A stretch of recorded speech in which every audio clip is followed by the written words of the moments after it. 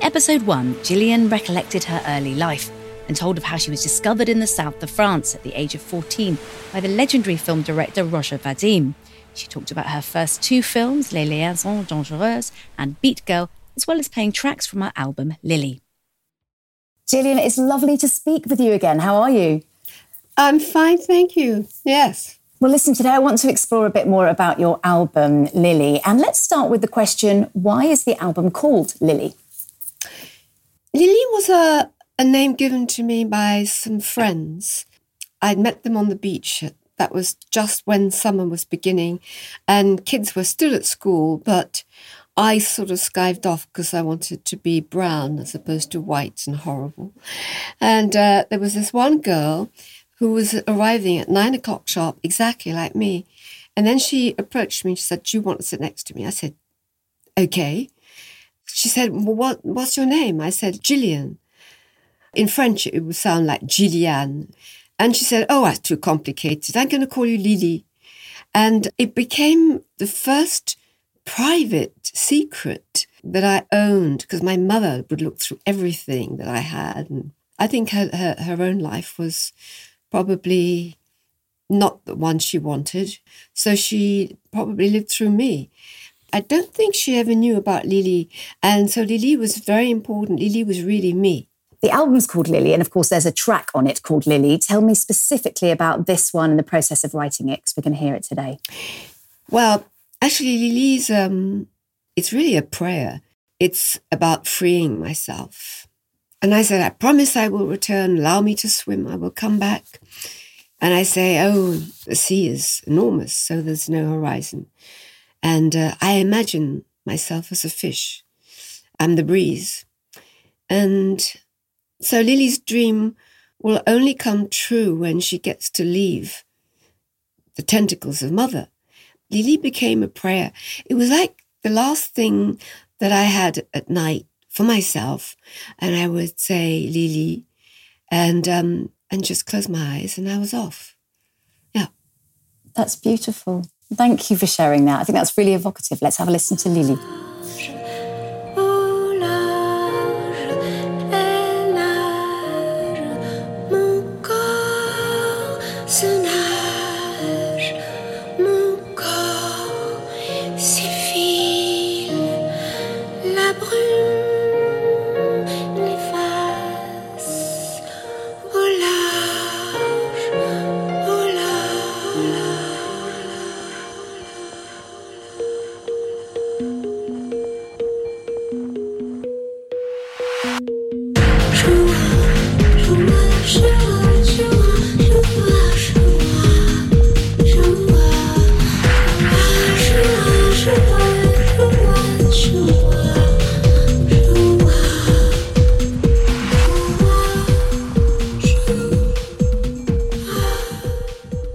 So that was Lily.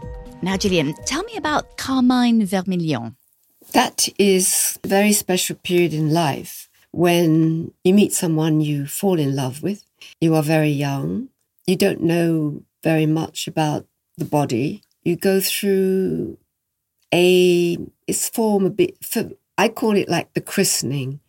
You become from a young girl, the woman. Mm-hmm.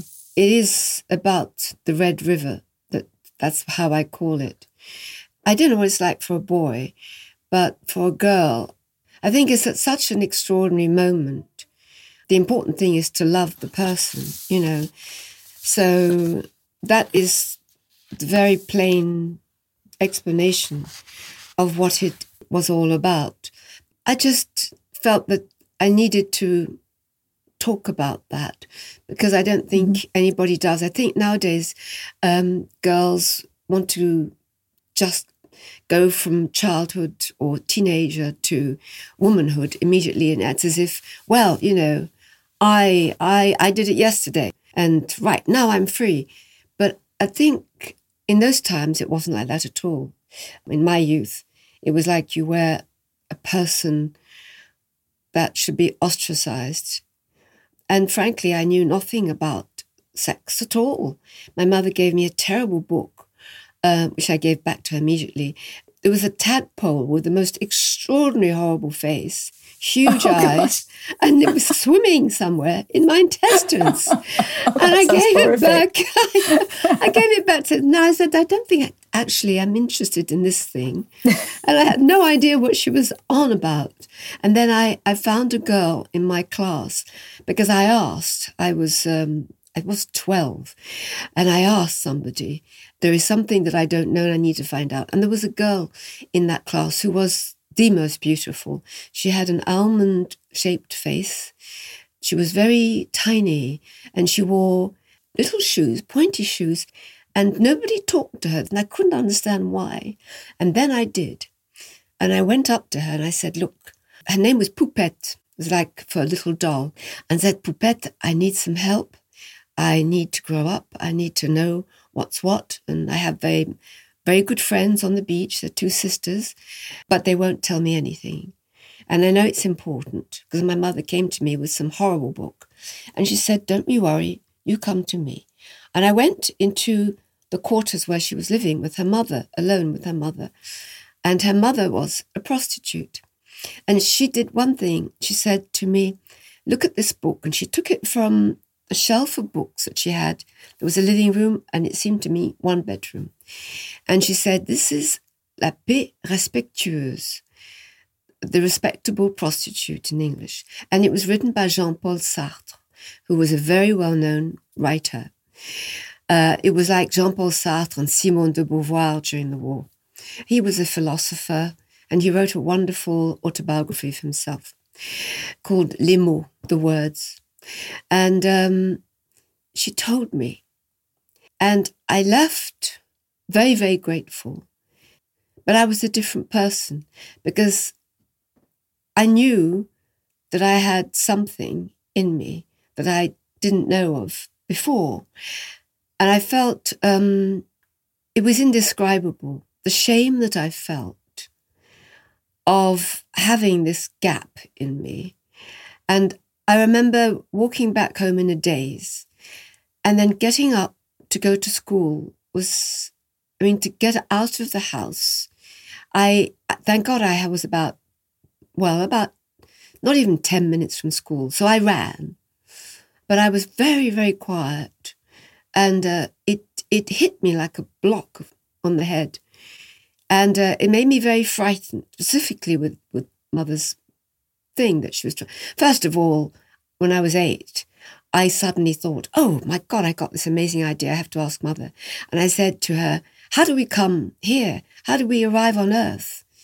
And I thought it was something wonderful and dreamlike, and we were very special, the only ones. And she pointed to a chimney and she said, you see that nest there? Well, there usually is a special bird, and it's an enormous bird, and it brings forth an egg from time to time.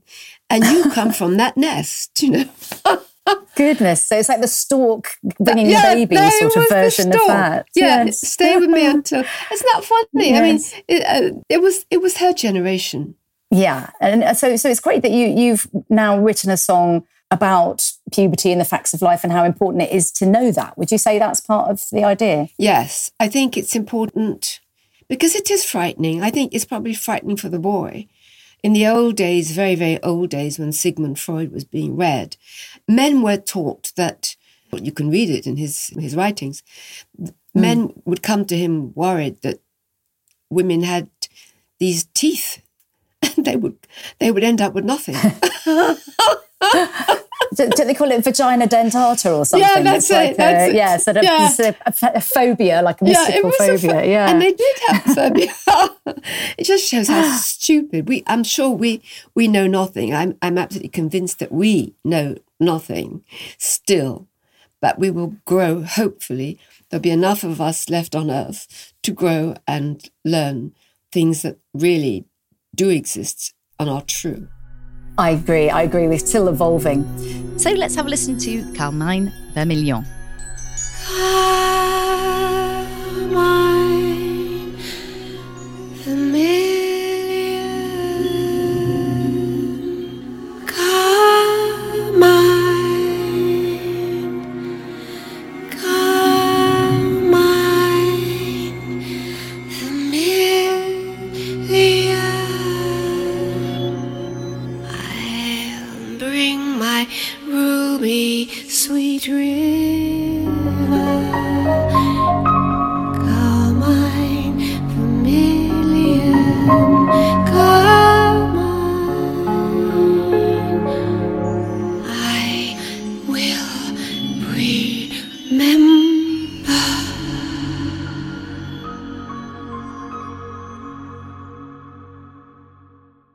So, Gillian, I'm anxious to hear more about your film work as well, because you were multi-talented. And last time we spoke about your early work. And of course, you were in Blow Up. Tell me the story behind that. Yes. Well, my first agent from Beat Girl, she had realised that there was a film by Antonioni called Blow Up, that maybe I would be right for Antonioni. And he was Italian and I came from France. So when I went to see him, I didn't think I was going to work with him. And I looked exceedingly pale and I was dressed in a sort of skin-coloured clothes. We wore tights. They'd just begun. They were always fashionable to be white. And my shoes were the colour of my skin. So I looked probably quite unearthly. And we sat down. He was incredibly polite. And we had a talk. I wasn't frightened of him because I knew what my future was going to be. And it was going to be wonderful. At last, my life was in my own hands. That's lovely. That's yes. Nice. So that's how he actually asked me a silly question, but a sweet one. He said, I'm staying here for now, and I would like you to be able to come with me and show me all the clubs I should go to. And of course, I didn't know one. So that's how innocent I was. And tell me about the shoot for that one. I'd like to know more about the experience of making it. Well, Jane and I, in a way, were quite similar. She was tall and I was much shorter than her. That was where the dissimilarity was. We were terrified. And I remember when the scene came, she went all blotchy and red, like spots everywhere. And me, I didn't drink, and I went into a sort of like a place, like a wine place, and I said, I would like to buy a little bottle. It was just where you sell all sorts of alcohol. I said, the smallest bottle and the cheapest bottle of red wine, please. And I drank it in the loo before the scene, and nothing happened. I thought it happened immediately. So nothing happened. So I put my head upside down and I shook my hair violently, and I stood up and I felt rather giddy. And I thought, that's it. That's how it feels. And I walked out very proud of myself. And Jane and I were sort of waiting in the wings, and there were 3 cameras. And it's a funny thing how Antonioni didn't talk very much at all. He just looked. And I didn't realise that actually he was a painter. He began as a painter. That's why he's got these beautiful colours. The shoes were painted for us. The clothes were painted for us. And our makeup was done with wax crayon colours. So we were actually, for him, the continuity of his painting. And I had come to him, I was fair-haired. He made me very dark. And Jane, who had dark hair, he made blonde, fair. And it suited us. It was wonderful. So when the scene was beginning, he said to us, very short way, because the most important for him was the cameraman, who was always sitting with the cameraman and talking to the cameraman and composing his painting. And we had paper at the end of the room, which again was drawing for him. And he said, when I say whatever he was saying in Italian, begin or start or whatever it is, he said, you run really fast and the scene will begin. And he said, you go and you unroll the roll. And I was very fast, and I got to the back of the roll of paper, and I started unrolling as fast as possible. And there was Jane on the other side. And we were at 3 in the end, and it was in a way hilarious. I couldn't stop laughing, but at the same time, I was trying to grab the paper to hide behind, because Jane was very clever. She was very strong, much stronger than me. But she was behind the paper. And I found that when I actually saw the film, I was the one who was actually bare. At one point, the paper was saying there was this girl and we see all of her body. And I hadn't seen the film.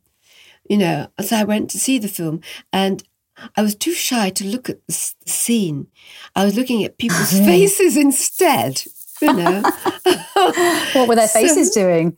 staring at the screen. And I remember, I bet. there was a cinema close by. That's the one I went to, close by to the Royal Court.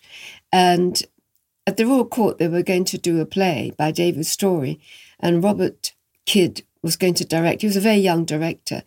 And the reason why he saw me for the part was because he'd seen Blow Up. Isn't that, it's so funny. Everything is linked. Everything links. So where is the link to A Clockwork Orange here? Because as a film critic, obviously I have to ask you about this film. Yes. I don't know. I think it was the person who was in charge of looking for actors, and he obviously knew about me. Well, I think it was rather cruel when you go and you're in a room and you're with quite a few girls, because I could see what I did was I looked at the girl who came out of the room I was supposed to go into, and each time I looked at the expression, I could see absolute misery and shock. Oh. And I thought, what is that? So I went in rather curious. And there was a man that was very, very sweet, incredibly polite. And he said to me, I'm awfully sorry, but you're going to have to take the top of your clothes off, just like a sweater, and be in your bra and your knickers, But we're going to have to do a film test like that. And was this Kubrick himself at this point? No, it wasn't. Kubrick wasn't into doing... What he was into doing, first of all, was he wanted to know what the girls looked like, which ones were chosen. He would choose from... I'd never had that before, from the film that this young gentleman was going to make of me. And I had to do Bus Stop, the Marilyn Monroe part from the film. And I thought that hilarious. I started laughing because I said, this is really odd. I'm in my underwear, right? I'm in my knickers and my bra, and I'm reading Marilyn Monroe, Bus Stop. He said, yes, I know it's strange, but don't worry, it'll be fine. And that's why when I came out, instead of being sad, I looked hilarious. You didn't feel vulnerable? Did you feel vulnerable at that point? Oh, terribly vulnerable. Yeah. Incredible. I felt stupid. But the stupidity turned into this feeling of the whole thing being hilarious, of being completely surreal, completely odd. And I thought, well, this is the business, But I was damned if I was going to make the other girls frightened, because the others did. And I was not going to do that. I was not thinking to myself, good luck to the next one. And then I got called. I can't remember. Yes, it was a film test. I went directly from that to the film test. It was a short film test. He wanted to see my profile, what I looked like. He had seen the test from the film itself. This is Kubrick now? Yeah, Kubrick. He was very polite, very serious. And he was into just looking, the eye. That was it. And how was the experience of the shoot for this film that then went on to become controversial, didn't it? Well, I was called in. I was told I had the part. And I was shooed into Vidal Sassoon, who was like the hairdresser then. And I found myself nose to nose with Faye Dunaway. And she was terribly rude. And she said, I don't want anybody in this room with me. And I was expelled. So I went, I know, it's just like that. And I went downstairs. I didn't care. They changed my hair from my own to a wild carrot colour, but orange, an electric orange that I'd never seen anybody have, ever. So when I got back home, I have to say I got stares from women, and they were not nice. They were as if they wanted to pounce on me. Oh. It produced violence, yes. Gosh. And I was living very close to Bieber's, around that area in South Kensington. And so I felt insecure. So I went back home and I started washing my hair. And I washed my hair and I washed my hair until I became fair again. I mean, one shouldn't do that. But Kubrick didn't say a word. He just thought it was okay. And the other girl I met she had little violet, lilac streaks in her hair, and it doesn't really show on screen. But if you look closely, she has a little bit of colour. But it wasn't like mine. You know, mine was, you could see, I would be a bus. You could see me a mile away. Yes, that's how I started. And how did you feel about the controversy around the film? Did that affect your life at all? No, not at all. Not at all. It actually took a year to come out. So it was forgotten. For the others, it was like a disaster. For Kubrick, he stayed at home. He got terribly insulted by the English. He got letters saying that they would come to kill him and his family. Wasn't it? Terrible. It was terrible. It was terrible. So nothing happened. And when it came out, it was perfectly fine. It wasn't forgotten, but I think it had less impact. So on our first podcast, Gillian, you talked about your film Beat Girl, and you mentioned that it gave you the inspiration to record songs. Can you tell us about your first recording? Just before the holidays, and soon after having signed a contract with Eddie Barclay to be a singer. Now, that was incredibly important for me because I loved singing, but I never, ever would have imagined that one day me, would be a singer. So I rushed to the studio, and then when I got inside the building and close to the door, I got nervous, wondering what was behind that door and who was going to be there and what I was going to be doing. Anyway, I opened the door, and who did I see but Henri Salvador? Now, I loved Henri Salvador. He was quite an unusual character because he could sing beautifully and he could play the guitar like jazz amazingly well. And yet, at the same time, he was a comedian and he made people laugh. And that's why he was successful. But I loved the other side of him when he was singing these romantic songs. He was very, very special. Henri patted his chair. He said, come close to me. We're going to be singing. We're going to be working together. So I sat by his side wondering what that was going to be. And he said, we are going to be doing a duet. And he played the first song, which was Près de la Cascade. And it was just a very sweet, flirtatious song about two people who like each other. It was very sort of romantic, really. And I thought it was beautiful. I thought, God, I'm lucky there. So it didn't take long. And I was a little bit overthinking, oh God, I could have spent a bit longer on that one. But I was very, very, at the same time, shy because it was my first time. And it was Henri Salvador. Then the second song came up and he said to me, you're going to have to put on an English accent. I thought, oh God, how is that going to work? So he put the song on and it was a cha-cha. Now, cha-cha-cha in those days was very, very fashionable. Everybody did the cha-cha-cha. I thought it was quite stupid, actually. I didn't go for fashions. I really liked jazz. I liked Frank Sinatra. I liked loads of people. And I loved the Everly Brothers, etc. But things like cha-cha was not my thing. Anyway, I listened to the song. And he says to me, you're an English girl, you're hitching your way from Paris to the south of France because you don't have any money. Well, I understand that totally. That's exactly me. If I could be on my own and free of mother, I would have done my cha-cha stop. I would have brought up my finger and said, please, can you take me to the south of France? So it wasn't a very big step for me. I enjoyed doing it. Well, it was fun. And, you know, if you're doing something that's fun, you forget that you're recording, because I found myself looking up at Henri Salvador. In the end, I wasn't even thinking it was Henri Salvador. I thought of him as Henri. And it was a beautiful beginning because everybody was leaving Paris. 2 weeks later, Paris would be absolutely empty. And I lived near the Champs-Élysées. You cannot imagine how beautiful Paris was in the summer. It was very hot. But in the summer, when there was nobody, I thought that it was exceedingly romantic.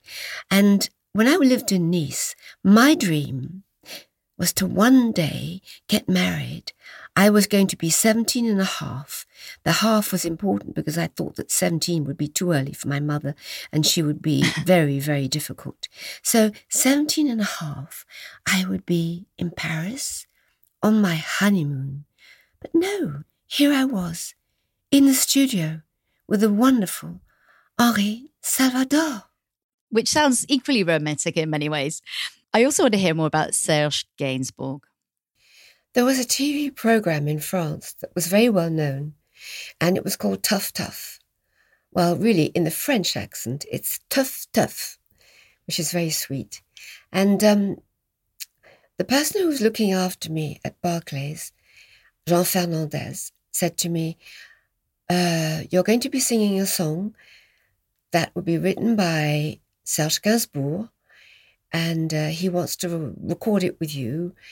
When you go, just, it's my advice, be careful, be very quiet, as your usual self, but be aware that he can suddenly change from a very charming man to a horror. So I arrived at his house. It was a lovely gate. I rang the bell. His door opened. It was in a courtyard and very pretty. He came to the gate, and I was by then looking at the ground thinking, if I don't catch his face and look at him, maybe he will, just be normal and we'll just be able to work. Because sometimes if you look at somebody, it might, I don't know, I just didn't know if it might set him off, because Fernandez had worried me somewhat. So I follow him into the house. It's lovely. We go into the salon, and he's got his piano. He sits behind the piano and he says, I have a song here, and he starts playing it. I find personally that for me it's rather low, but I don't say a word because I'm used to it. When I'm recording, I never ever had said, oh, I think it's too high or too low. I always sort of accommodated the song I was given. So I did the same here. And when Serge had finished and I then sang the song for him, he said, yes, it's rather low. But you know what? I like that. It's different to the way I expected you to sing, because I sang with a higher voice, much higher. And he seemed very pleased. Then the next time I saw him, the television program called me and said, right, we have a date, you need to come and we'll be filming the song. We just want to tell you that Serge can't drive, he doesn't know how to. So you just be, normal. You don't make fun of him or anything, be very embarrassing. Just ignore that. So I'm supposed to go to a hairdresser called Desange. He was like the number one in Paris. And of course, the girl who's doing my hair, washing it and combing it and everything, I've got very long hair. It goes down practically to my waist, really. And she said, well, I don't think we can have that, It's not very elegant. So we're going to do something. So she bunches it up. And she's very clever because she makes me look as if I've got hair that is slightly longer than shoulder length.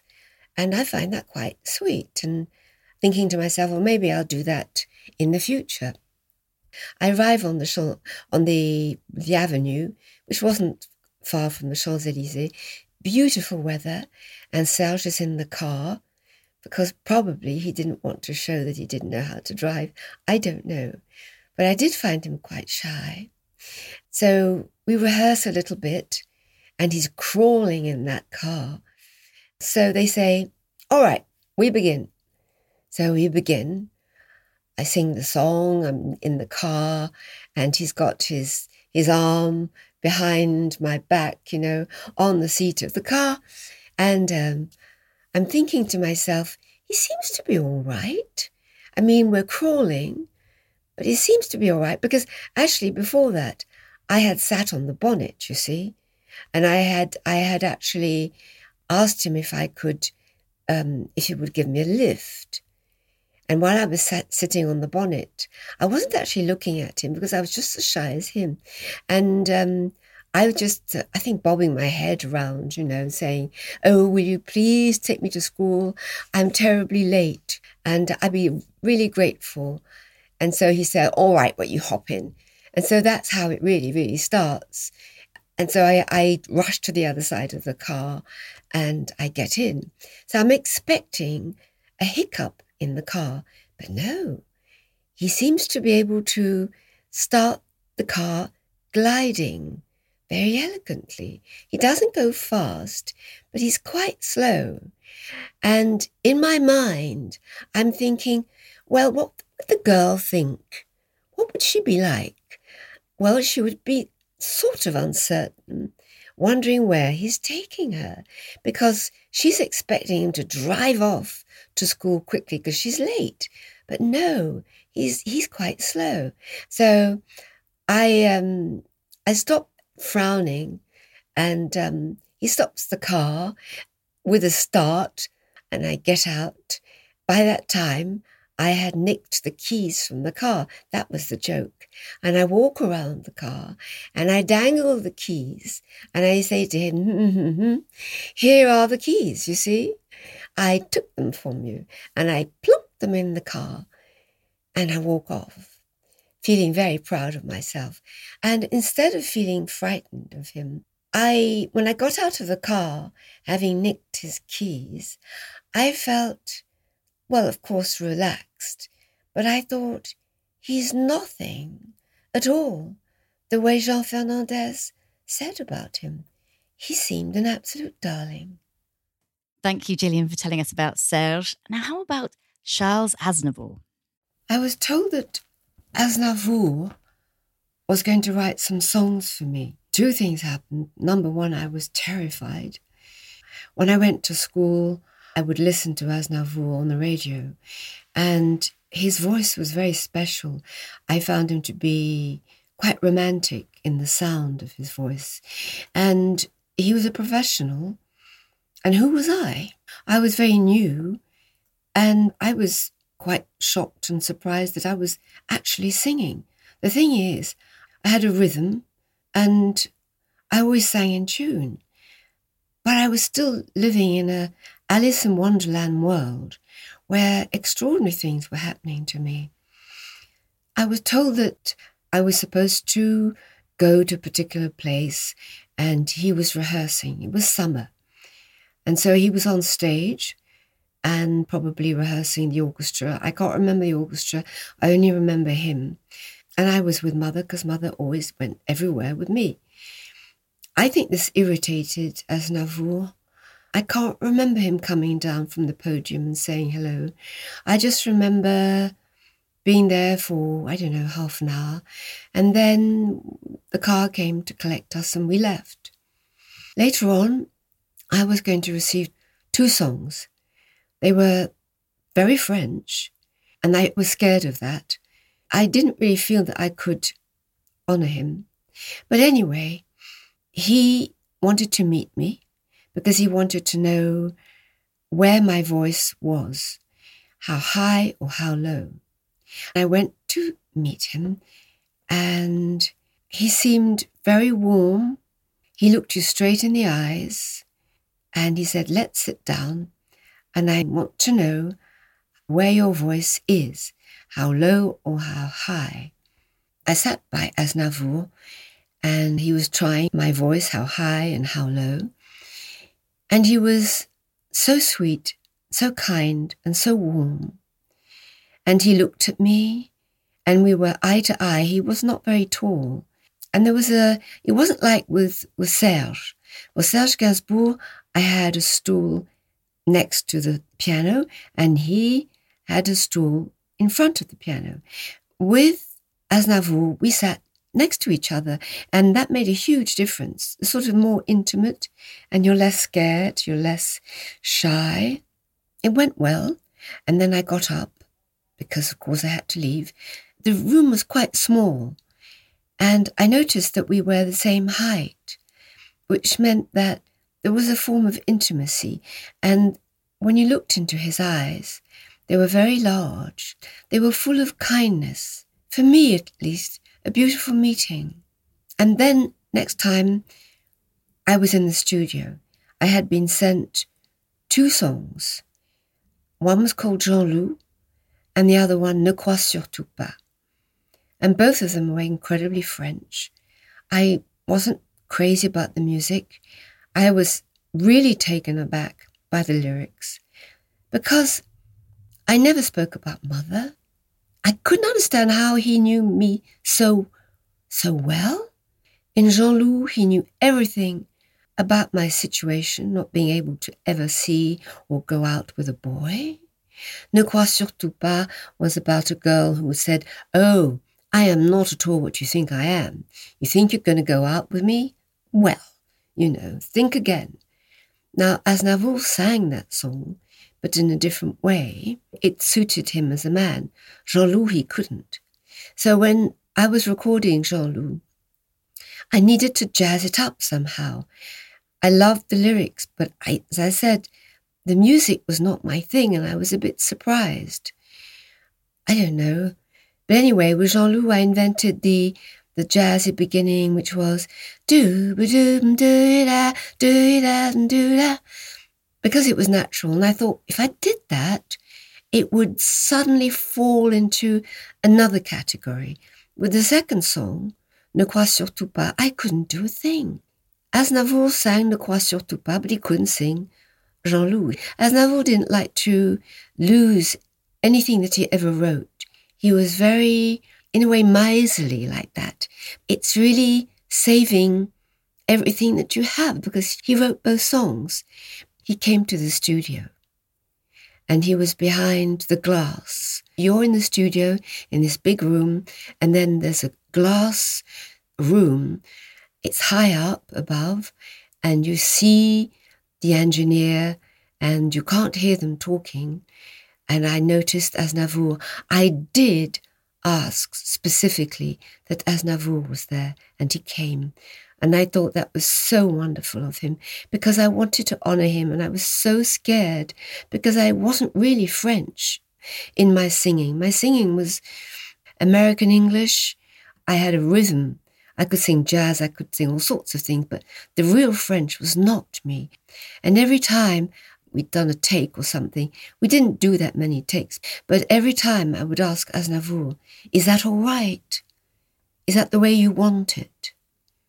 I really liked him enormously, and I think I would have loved to have him as a friend, because in his eyes I saw that he knew everything about the world.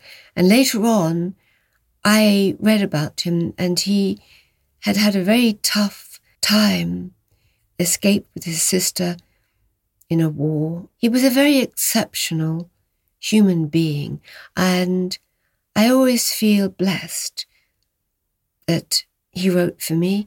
At the same time, I wish I could have done better. Wow, it sounds like he had an amazing impact on you, and another incredible person to have worked with.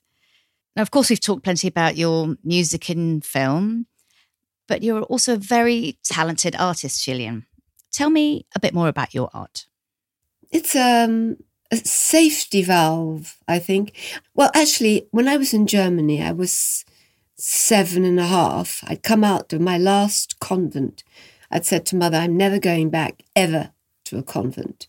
And so she took me Easter time, and the snow was very deep. It was called Schwarzwald. It's in German. It's like the German forest. It's the Black Forest area. And there was a jewelry shop, and I missed the sea and the water. I had this eureka idea that if she went inside the shop, she would catch the attention of that one shopkeeper. It was a tiny shop. And I could slide my way to the the window and take the ring, you see, because it was an aquamarine and it was the colour of the sea, and I missed the sea. I was nuts when I think of it. And suddenly I realised that this was a very stupid dream, because what would I do with Mother? I'd go back into convent, first of all. And secondly, you don't do that. So I didn't say anything to her. I just looked longingly at the ring. And then we came to the shop just next to it, which was a hardware store. And outside there was a most beautiful box. It was a pelican. It was all gouache. And I'd never seen colours like that. They were all pure colours. The box was open. It was a shiny, glossy white. They were round in big round circles. I fell in love with it, and I thought, this is me. So my mother bought me these colours, which I never touched, because I thought it was too beautiful. The colours were just too beautiful. But I had this thing in my mind that this was what I was going to do. And when I went to Nice, I began to draw when I had my friends. I drew myself, and I drew the boy I fell in love with. He was the brother of these two sisters. He was 14 and I was 12. But I didn't know how to draw boys. But I drew my body, myself. Right. And my mother would never leave me alone. She was always looking at what I was doing. So she was looking over my shoulders. And so I had a method that I would draw the outline. And when I thought she wasn't looking, I would draw something like the nipples, the little tummy button. Yeah. And I would draw just, let's say, I love you. Mm-hmm. And it was destined for the boy. I mean, I was never going to give it to him. But it was just drawings of, I don't remember quite, but they were just drawings, my personal private drawings. I began to draw and imagine, and dress her up in a bathing suit. And I would then colour the bathing suit. And so it was all black. You couldn't see anything, just a black one-piece bathing suit. So that was my second secret from my mother. She didn't know anything. And then when I was in Paris, I was being interviewed.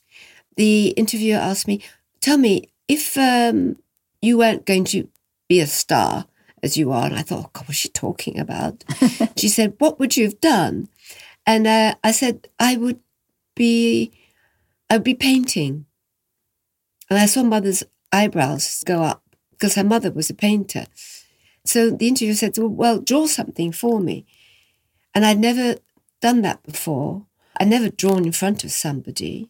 So I took the pencil, well, it was actually a pen, and I took the paper from the hotel, and I did a very, very, very quick sketch of myself. And I've got the photograph of it, and I should put it online because it's a spitting image of myself. I don't know how I did it. Wonderful. And the hair begins, and it looks like a crown, and all it is the address of the hotel. And I got my long hair, and I thought that I was ugly, and I drew myself. But actually, it's me. And how strange it is that if you do something in the equivalent of 3 minutes flat, far less than that, because I was so shy, drawing in front of somebody was, the infringement not only was privacy, but something that was mine, only mine. And I wasn't certain of myself either. But I've seen it. I don't know how it would look online because it's from the newspaper. I mean, it's from a magazine. We should share it, though. I think it would be great to tie it in with this podcast so the listeners can have a look at it on social media. Yeah. And I'm interested to know, because you said that you were very shy and you felt it was infringement of your privacy, but you still drew it for her. Why did you do that? It's simply because I thought grown-ups were grown-ups and children were children or whatever. And being a convent girl, I was actually quite strictly brought up. My grandmother was actually very strict too. So you did what you were told by adults, I suppose. Yes, I was that perfect child, boring, perfect child. Very secretive. Yes. Far from boring, I'm sure. And once you'd drawn that picture, where did that lead? Did that make you more inclined to share your art? No, not at all. It made me feel independent.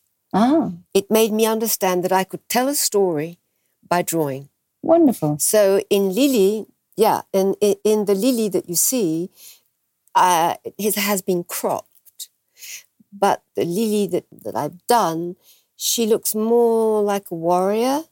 It's really, I wrote a poem to go with it, and it's about what you're told in life, what's going to happen to you. And the girl just wanting to not to be told anything and to be able to do what she wants to do, to be independent. But she's told, walk the straight line. I don't have the poem with me, but if I did, I would give it to you. It's very short, but it's very telling about the girl I was. And every single drawing that I've done is incredibly meticulous, very small, actually. You've really got to look up closely. And it's quite complex, but each one is part of that girl, Lily, who can only say no privately. And the privacy is everything I think, for teenagers to grow up. But for me, it's in my drawings. I might do big paintings, but I know exactly why this thing is there and not somewhere else and what I'm up to. So in fact, I'm not doing work that you see when you go to shows or museums. They're very, very personal. And when people listen to your album and look at your pictures, what are you hoping to evoke in them? What kind of feelings are you hoping they're going to feel? I want them to feel safe. I want them to go into a dream and feel what I would have loved to have felt. Just safe. And for them to know it's a real story about a real girl and her dreams and what she thinks of in her privacy, and the fact that she can say that she loves this boy. And she talks about things, the private thing of the change in her life when she makes love with this boy, which is it didn't happen in my life, but it was something that I was imagining. I didn't even know what boys' bodies were made of. I never looked at them. I was that trained, not to do this and not to do that. I think I probably was in my late teens when I had my first experience, very late teens. So, Gillian, before we finish, I would like another showbiz story from you because you've got some great ones. Come on. I went to my first Christmas party. Eddie Barclay was famous for his Christmas parties, and they put a record on which I knew by heart. It was a scat, and it was Mel Torme's wife, and it was by the piano, and I just stood there by the piano, and I absolutely note perfect, and Duke Ellington was there, and I was in a world of my own, and he said to me, "Is that you?" And I said, "Of course not. How come you know? You don't know who she is?" And he said, "No, tell me who she is." So I told him. He said, "I don't know who that is." He said, "Let's have a talk." And we went off. There was a sofa, and I had a half an hour talk with Duke Ellington. He was asking everything about me. I sang Satin Doll for him, my favourite. We were oblivious to the rest. And then in the end he said, "Well, I think I have to go. But first of all, just tell me how old you are." And I said, "I'm 16. He said, "Wow." And he went off. Gosh, that's funny. Yeah. How telling. Yes. Well, listen, Gillian, I feel like I want to hear about some more parties in the next episode. I think that would be a really, really great thing because you have certainly lived and you've got great stories. Thank you so much again for doing the podcast. It's been a real pleasure speaking to you today, and I look forward to catching up again soon. Thank you so much for having me. Thank you.